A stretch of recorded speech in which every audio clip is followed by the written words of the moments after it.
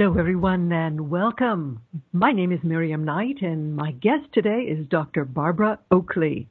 Barbara is a professor of engineering, a writer, and instructor of the world's largest online class, Learning How to Learn, with nearly 2 million registered students. The course is based on her best-selling book, A Mind for Numbers. Barb's work focuses on the complex relationship between neuroscience and social behavior, and her latest book, Mindshift, Break Through Obstacles to Learning and Discover Your Hidden Potential, I think is sure to become another big hit. Welcome, Barbara. Miriam, it's so nice to be here. You have had such an amazing life path.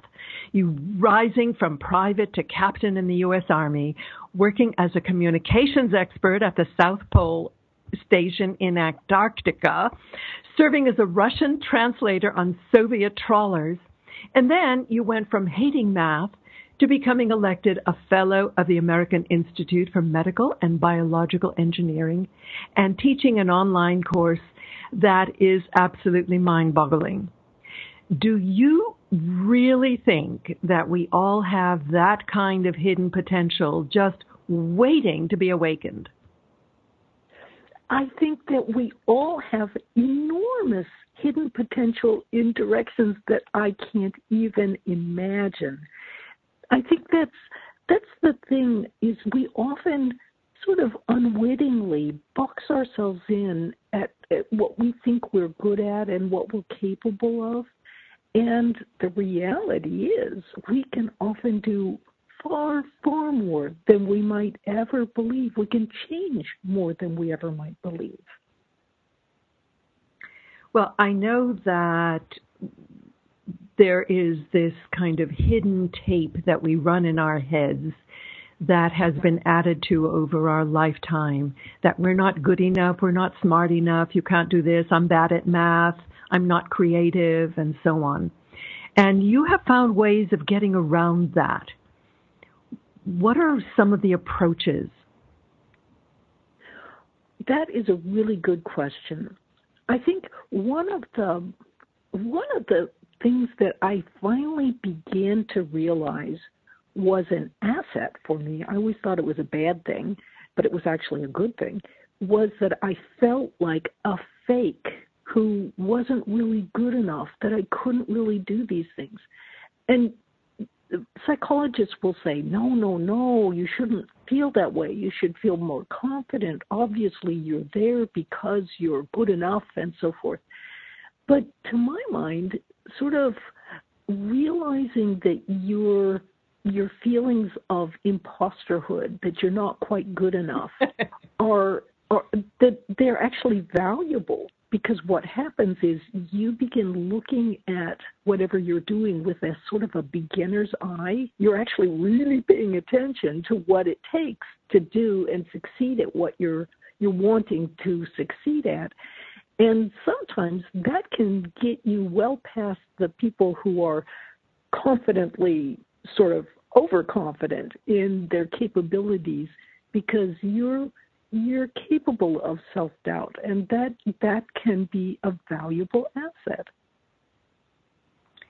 You give a lot of case histories in your book of people that you've met somewhere along the path who have done exactly that. They've taken what they thought was their deficiency and worked on it so hard that they've actually become more creative and more useful, really, to their workplace than other people who have a lot more self-confidence.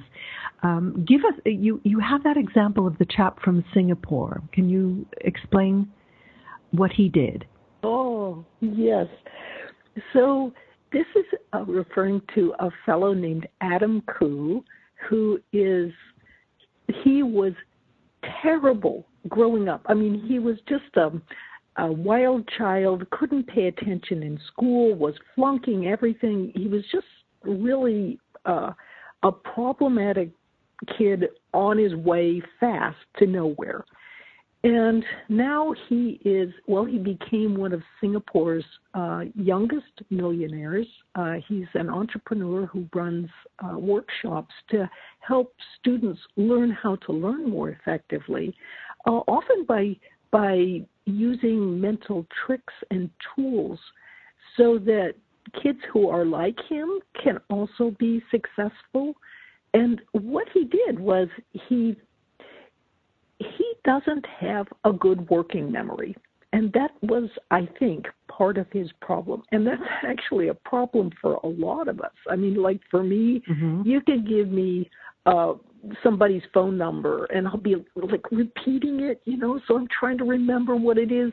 And then, I just get distracted. Oh, shiny. And then the phone number will just fall out of my working memory. And so what Adam Koo did was he learned to use some mnemonics, some memory palace type tricks, ways of memorizing more effectively.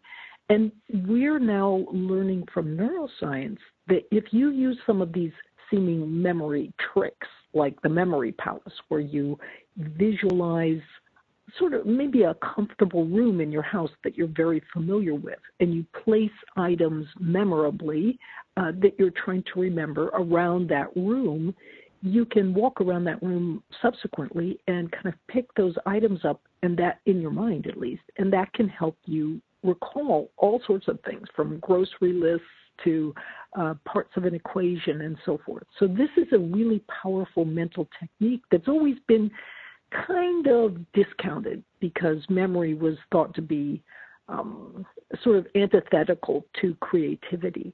Well, latest neuroscience research is showing that if you use this memory palace technique, it builds your neural circuits of memory, and it also is simultaneously building default mode networks, the parts of your brain that are associated with creativity. So what Adam kind of stumbled across was how to use different tricks to help him to learn better, to be more successful in school. And so even though he didn't have a steel trap working memory like a lot of the other kids he was competing against, he could use these tricks to still excel. And that turned his life around. He ended up going to the National University of Singapore, which is one of the top universities in the world. And it's an enormous example, I think, a valuable example for all of us about how you may not have the same capabilities as someone you're competing against or entire groups you're competing against. But even so, if you figure out some little mental tricks, you can still not only be successful, but you can actually be more creative than they can be. Mm-hmm. And it's not to discount the importance of hard work, but so many of us never even start because we kind of give up before we start. We think we'll never be able to do it. But once you have that vision, that encouragement that you can do it, then you have to put in the work. Speaking of which, you combined forces with a fascinating neuroscientist who himself had a fascinating story. I mean, this whole book is just chock-a-block with so many fascinating insights. So tell us about Terry Sejnowski and your learning how to learn class and the whole notion of MOOCs. I mean, that was a whole world opening to me. MOOC, M-O-O-C. M-O-O-C, that's right. And that stands for Massive Open Online Course. And essentially these are college or college subject related courses that are often free or very low cost. And you can take these courses to learn about anything. And it's such a revolution because they can be super fun. It's like having a really nice teacher who's who's also very funny, walking you through the information. It's in a lot of ways easier than reading a book because you have the teacher right there sort of giving you the Cliff Notes version of what you're learning. But how this all started really was thanks to Terry Sanowski. And Terry is, or I mean, at least the work that I do with learning how to learn as one of the world's, as a very popular MOOC. And Terry is a legendary neuroscientist. He's one of only 10 living human beings who's simultaneously a member of all 3 U.S. National Academies. And we decided, after, I wrote the book, A Mind for Numbers, that the MOOC, the Massive Open Online Course, is based on. And then Terry and I decided to make the MOOC based on this. And it was astonishingly fun. But I have to laugh, though, because once I was invited to Harvard to speak about the MOOC, and I was this nervous wreck, because I'm just this little Midwestern engineer that invited to the bastions of Harvard. And so it turned out to be very, very interesting. Very interesting and very rewarding in terms of the connections. And you were a star. Barbara, we have such a little bit of time to cover what is such a rewarding book. I have a vested interest in one of the chapters, which is talking about being able to learn at any age. Tell us how learning affects mental alertness and really is a great way to avoid Alzheimer's. Well, correlational studies have shown that the more you're involved in education and learning, sort of continuing on through your life, the lower your risk of Alzheimer's and dementia. And there's very good evidence that continuing to learn through your lifetime keeps sparking those new neural patterns that do several things. Number one, they keep you out of this sort of mental rut. Everyone's met older individuals who sort of can't think in new ways. But if you're learning new things, that helps to keep you flexibly nimble in your thinking.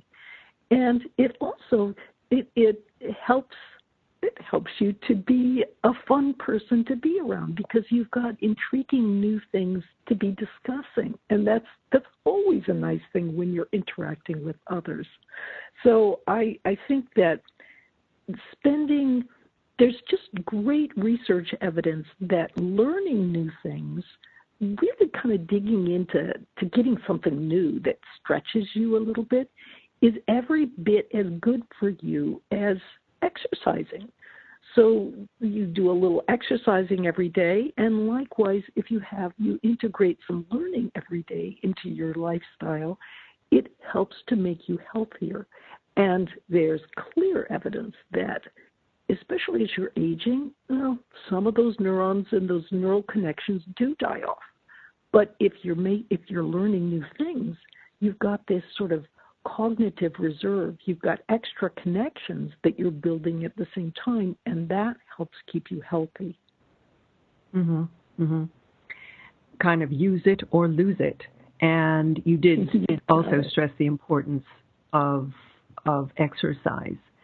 In fact, basically any excuse that you can give yourself for not learning, not using your mind, you have an answer for in your book. I love that. Getting back to the using the brain, you talked about a program that was developed at, I think, University of California called NeuroRacer. Tell us about that. Oh, that's developed by Adam Gazzaley and his group at UC San Francisco. And this was actually written up in Nature as one of the first potential games that may get approval approval from the FDA as a treatment to help with cognitive decline and what these kinds of games can do. And in fact, more generally, some action-style video games can help increase your attentional capabilities. They seem to improve your eyesight. We always used to think, oh, video games are just bad for you. They're like trash for your brain. But it's actually completely the contrary, at least for some of those action-style video games. And even games like Tetris can help build your visual and geometric and spatial capabilities. So video games can be really good for you. There's a great game called Brain HQ, or sort of a gaming system. And Brain HQ has some good research. It's built on some work that was begun by Mike Merzenich, and he's one of the top neuroscientists in the country. So it's very well based on science, and it may not, build your working memory and really make it bigger. There's certain sort of set limits. We can't really vary a whole lot with those kinds of interventions, but it can increase your attentional abilities and do a lot of other things that can help you retain and even improve on your cognitive abilities overall. Mm-hmm. Well, let's go to the other end of the age spectrum. And I was fascinated by the case study that you gave of Singapore and how they encourage second skilling. I think that would be a good topic to cover. Oh, when I was getting my own heading for my career originally, I trained as an Army linguist. So I learned Russian. That was my skill. And then I got out the working place, and guess what? Not very many people needed my skill. So Singapore has this they might nowadays idea. Maybe. But you only have a very few people or groups that you can work with. And if you don't want to work with them, then you're kind of stuck. But in any case, what happened was, what Singapore has done is they advocate this approach called second skilling. And what you're doing is you're building sort of a second capability. So you wouldn't just put all your career eggs in one basket, like with me with Russian. You would maybe work in a background where you're getting some coding capabilities or marketing. And this is a lot easier to do with massive open online courses, which are very convenient. Some of the providers, for example, Coursera, they even will walk you through what are you trying to learn and why, and provide a sort of a template to help you figure out how to learn the kinds of things you want to learn in order to either enhance or change your career. Mm-hmm. What I found so fascinating was that in Singapore, they actually have regular gatherings between government, trade unions, and who's the third party, Barbara, where they discuss the needs of the government. Discuss the needs and develop. Right. Go on, yeah. So it's the unions, the government, and private business all kind of come together in this sort of tripartite system. So unlike in the U.S., say, where unions might be counter to, they're at odds with business. Mm-hmm. And mm-hmm. so they might, imagine what could happen if they both sort of sat down at the table together and said, what's really best for us if we want to grow the pie instead of just grab part of the pie for us. And that's more of the kind of approach that Singapore takes is, hey, let's all sit down at the table together and figure out a best way to work things.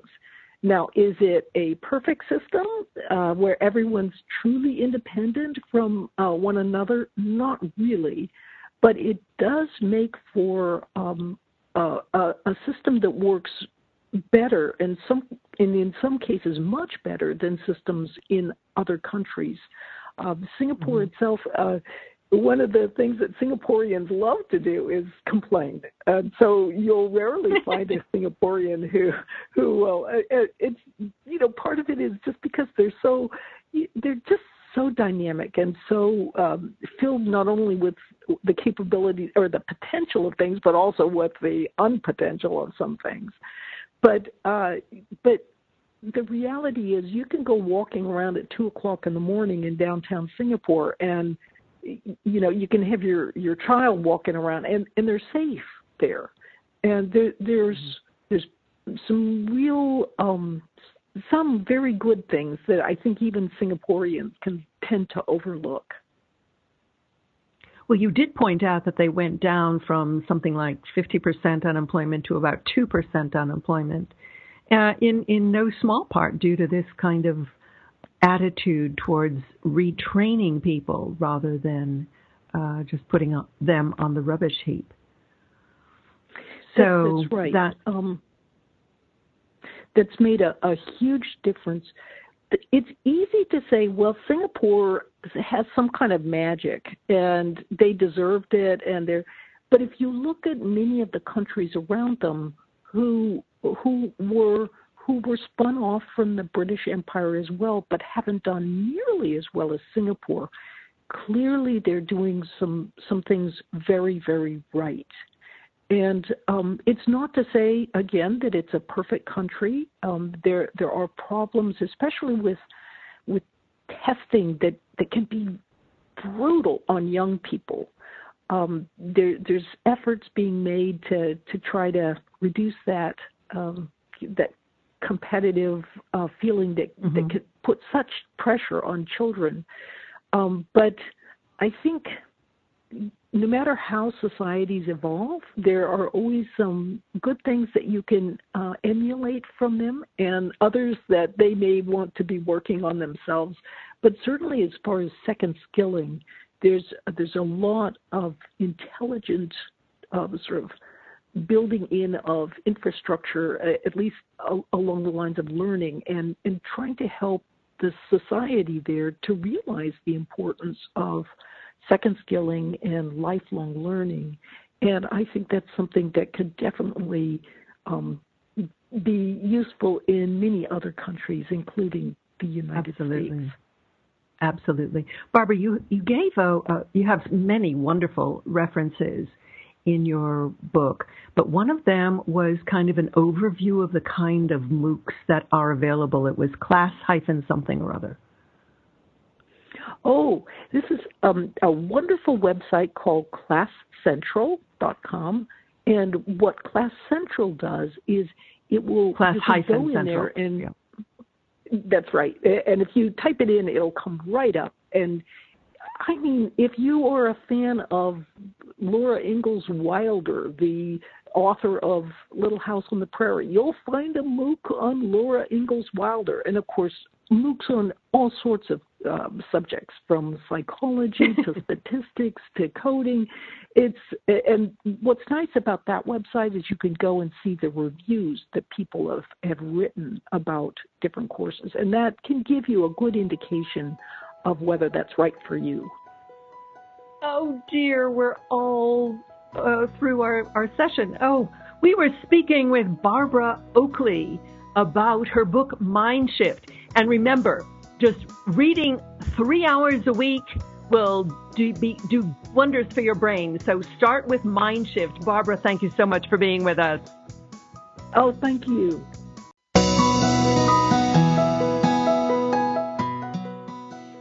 And welcome back. We have our next guest, Brian Kateman, with us.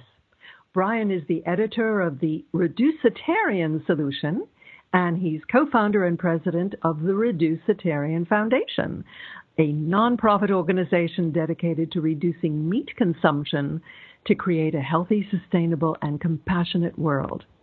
He's a TEDx speaker and leading expert on food systems and behavioral change, and an instructor in the Executive Education Program at the Earth Institute Center for Environmental Sustainability at Columbia University. Welcome, Brian. Thanks so much for having me on the show. Well, I'm delighted that you could make it. Now, the long title of your book is The Reducitarian Solution: How the Surprisingly Simple Act of Reducing the Amount of Meat in Your Diet Can Transform Your Health and the Planet. So how did you come up with the name Reducitarian, and how is it different from all the other Aryans? Sure. Well, a reducitarian is someone who's interested in reducing the amount of animal products in their diet. And for me, this is really a personal experience. You know, when I was in college, I was that guy on campus who was encouraging people to recycle and take shorter showers and do all sorts of other environmental actions that they can do to improve the planet. But it wasn't until later in college that I made the link between conventional animal agriculture and many of the environmental issues that I cared about. You know, when we think about climate change, what we're really talking about is greenhouse gas emissions. And when we're talking about human health problems, we're often talking about heart disease and cancer and diabetes. And when we think about animals that are suffering, we sometimes think about dogs and cats and other pets, but most animals are actually suffering on factory farms where they're kept in incredibly cruel conditions. And all these issues come down to meat consumption. And so when I learned this, it really just blew my mind. And I said, you know what, I want to be a vegetarian because I want to align my values with my actions. And so I tried that out later in college, and that went really well. I mean, I felt good. I was happy. But the problem was I wasn't always perfect about it. There were instances, social situations, where it was hard for me to be, quote unquote, perfect. I remember one Thanksgiving with my family eating a piece of turkey, and I remember my sister sort of taking a moment, as siblings will do, to shout across the table. She said, "I thought you were a vegetarian, Brian," sort of catching me in the act. And I explained in that moment that, you know, every single plant-based meal we have is one that's healthier and more environmentally friendly and compassionate, typically, than a factory-farmed meat meal, and that it wasn't all or nothing, that you didn't have to be perfect in order to contribute to these issues. And so I said, you know what, I'm tired of being called a lazy vegetarian or a cheating vegetarian. I wanted to come up with a positive spin on this and really recognize that, you know, it didn't have to be an all or nothing premise. And words like flexitarian and semi-vegetarian, they also get at this idea that you can significantly reduce the amount of animal products that you consume, and that's a great idea. But those words describe people who primarily eat plant-based meals, meaning they just occasionally eat animal products. But I wanted to come up with a word that described anyone who was reducing the amount of meat that they consume. So the average American, for example, eats 200 pounds of meat a year. And so if I could tell that person, hey, you know what, you should consider becoming a reducitarian, cut back 10% or 20% of meat in your diet, that person will still be consuming a lot of meat relative to a flexitarian or semi-vegetarian, certainly to a vegetarian vegan, but they're going to be making a positive step in a good direction that's good for their health and the planet and the well-being of animals. And so that was really the inspiration for coming up with the term reducitarian, and ever since I've been on a mission to spread that idea that people should consider eating less meat, but that it doesn't have to be an all-or-nothing premise. Mm-hmm. I should say that this book is a collection of essays kind of grouped around the body, mind, body, health, and planet, or something like that. The emotional impact of factory farming and animal suffering is certainly one big thing, although when you go into the supermarket and everything is nicely cut up and shrink wrapped and all that, you're not thinking of where it came from. Let's talk about the way that all of the pieces are linked together, because this is one of the things that we don't connect the dots on, how eating less meat can really lead to reducing greenhouse gases, water runoff, pesticide use, feeding more people. Okay, I've just said it. Pick your favorite essay and go with it. Oh my goodness, that's tough. I love so many of the essays. You know, I think what this book does is it asks the questions: why do we eat so much meat in the first place? How does eating this much meat impact our planet in all these different ways that you've just mentioned? And ultimately, what can you do about it? You know, I think people think that that we choose food based on ethics or environmental reasons or, you know, other kind of pro-social motives. But the average person just chooses food based on price, on convenience, and on taste, and to an extent, social norms, what other people are eating around them.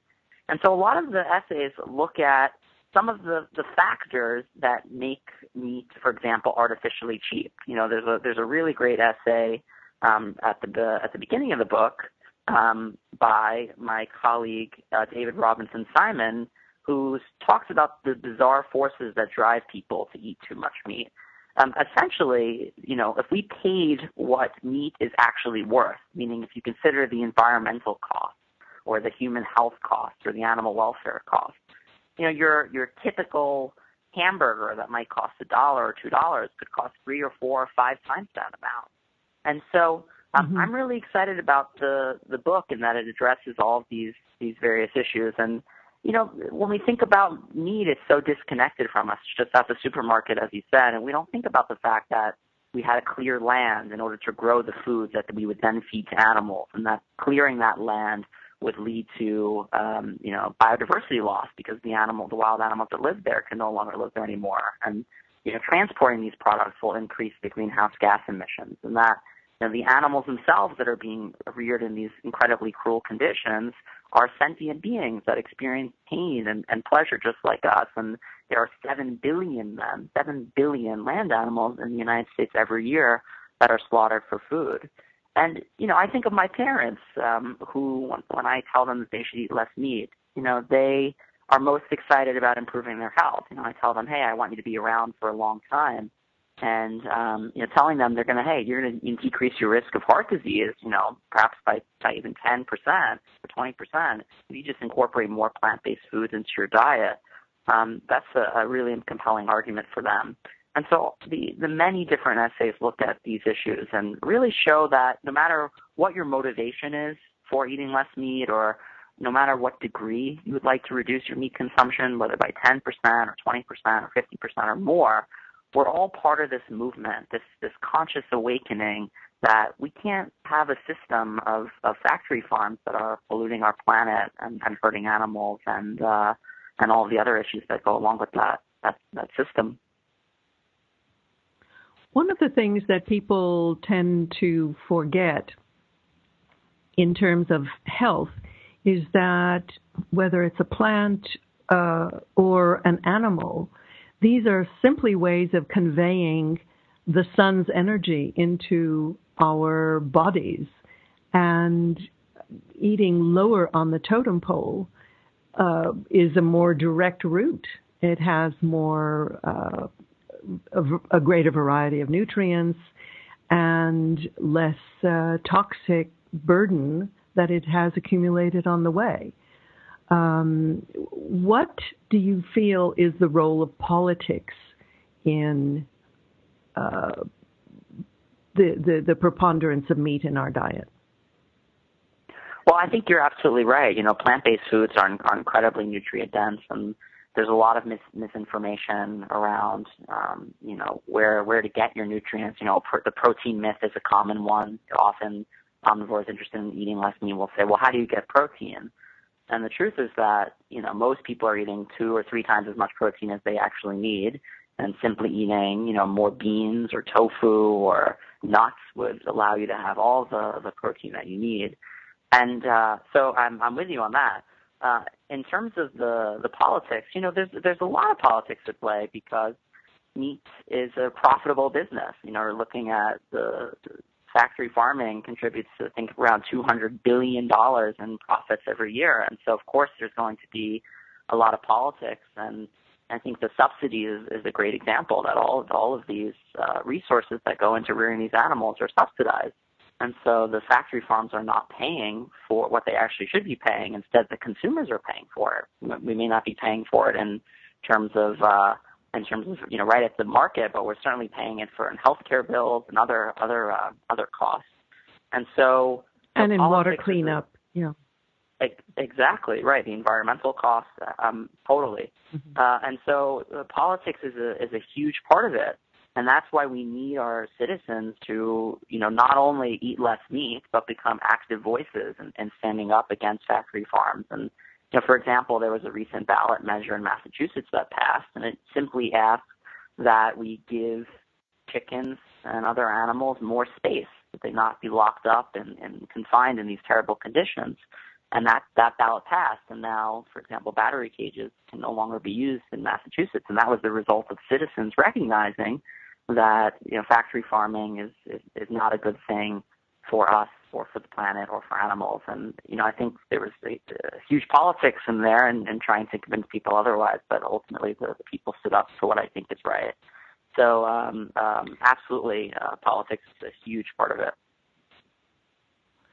And it's not just the emotional tug on the heart about these poor creatures in feedlots or cages, but they actually secrete stress hormones into their system. So when they are slaughtered, those hormones are conveyed to us. So there are really very far-reaching implications of the need to do better by God's creatures. That's a great point. I mean, if 70% of antibiotics that are used are used on factory farms. It's just astounding to me that number.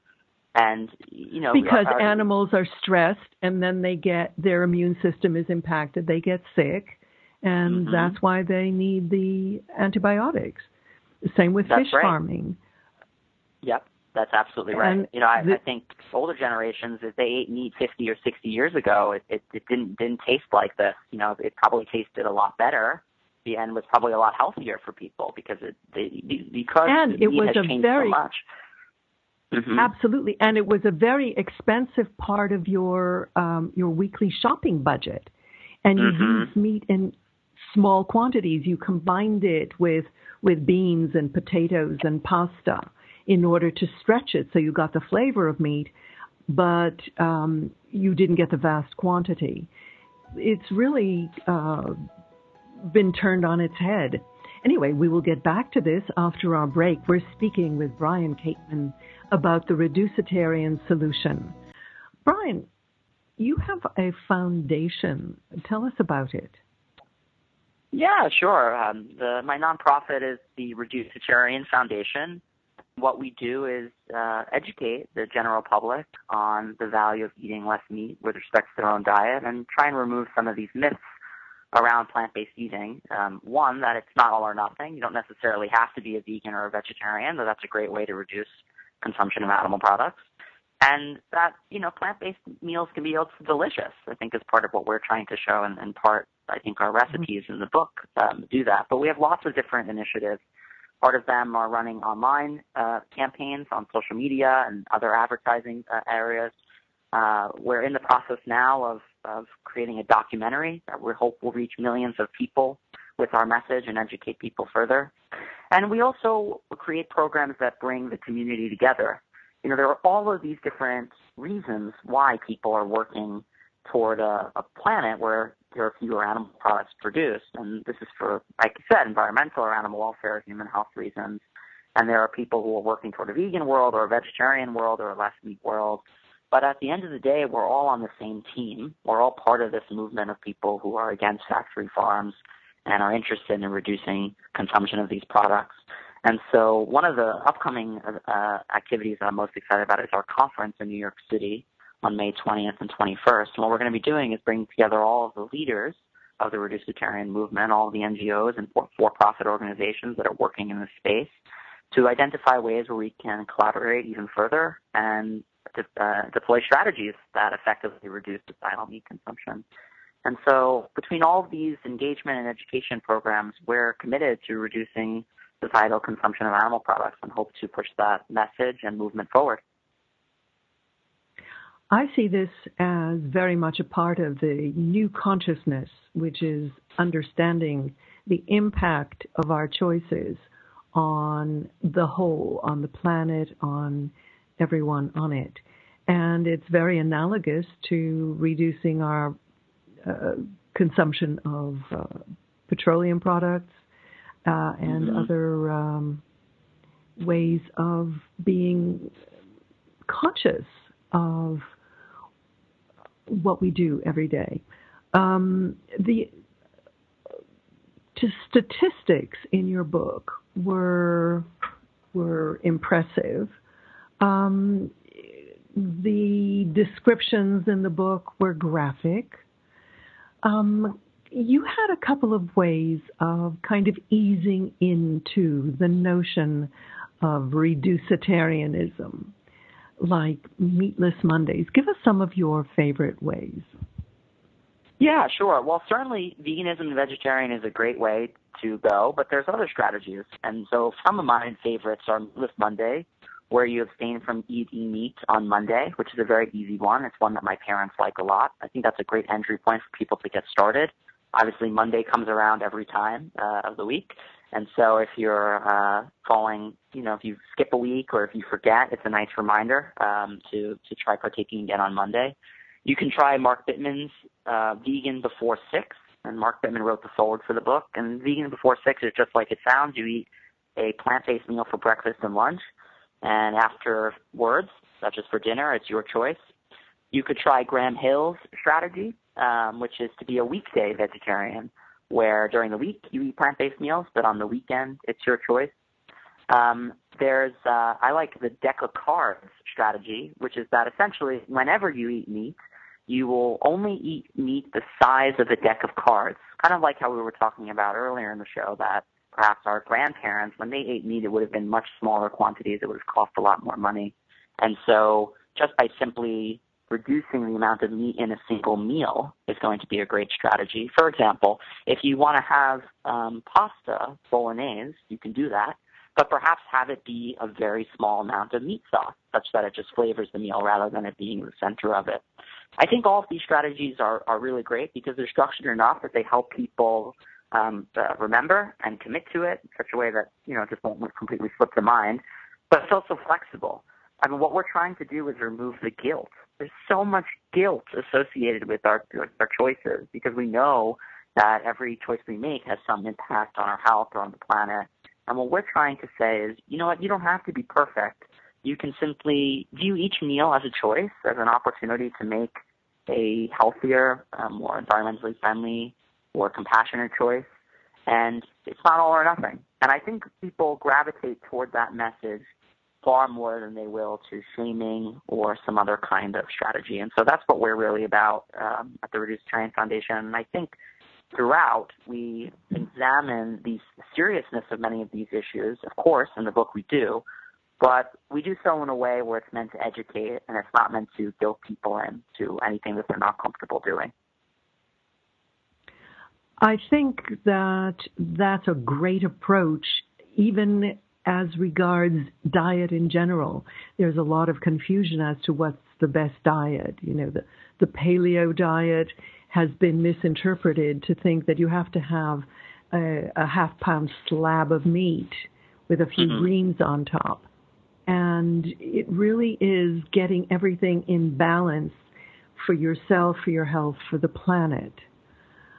So you mentioned some recipes in the book. Do you have a favorite recipe? I love the recipes in our book. They're vegan, vegetarian, and some of them have even less meat recipes with some of these small amounts of animal products in a particular dish.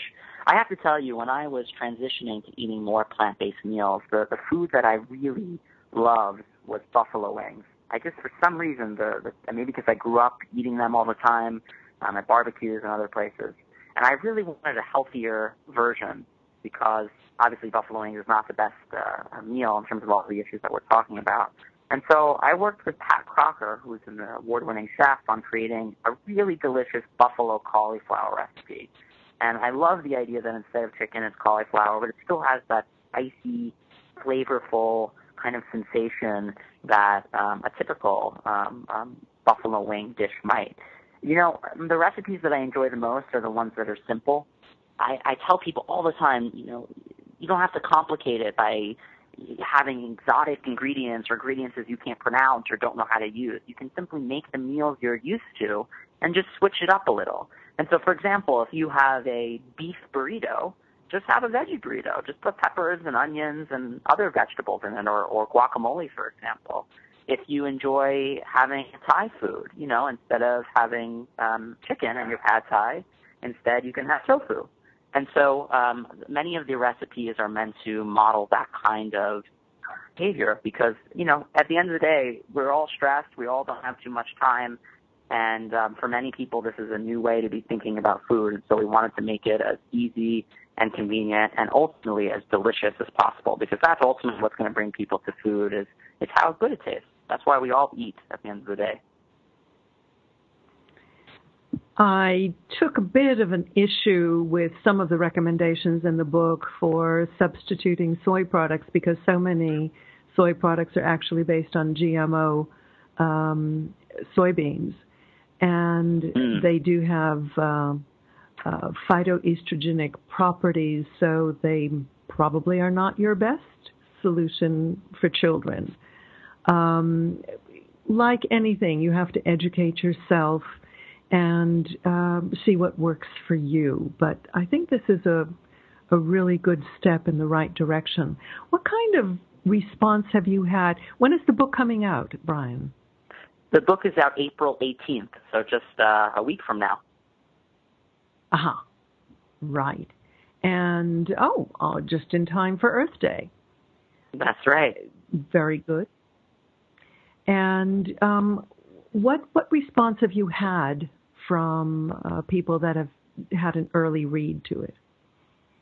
I think people love it and that they're really excited about it. You know, I think vegans and vegetarians like it because it's extremely educational, even for people who are familiar with this topic. I mean, there were countless things that surprised me as I was reading along. I mean, just as an example, there's a really great essay by Anastasia about how the military actually has influenced meat, in part because when we were sending soldiers during World War I and World War II, it was thought to be very important to feed them a lot of meat, a pound a day, and so there was an effort to reconstitute meat such that it was cheaper and easier to transport, and that in part led to innovations around some of the processed meats that we see, some of which you can see at places like McDonald's and Burger King today. And so I think that's really exciting that they're... Mm-hmm. You also have some fascinating essays about plant-based meat substitutes, you know, growing meat in a test tube.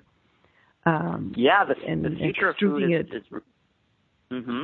the future of food is really exciting. You know, we're seeing innovations and really making plant-based products that are familiar to people, but are plant-based. And so that, you know, Impossible Foods and Beyond Meat and some of these other companies are really innovating plant-based products. And of course, there's also cultured meats.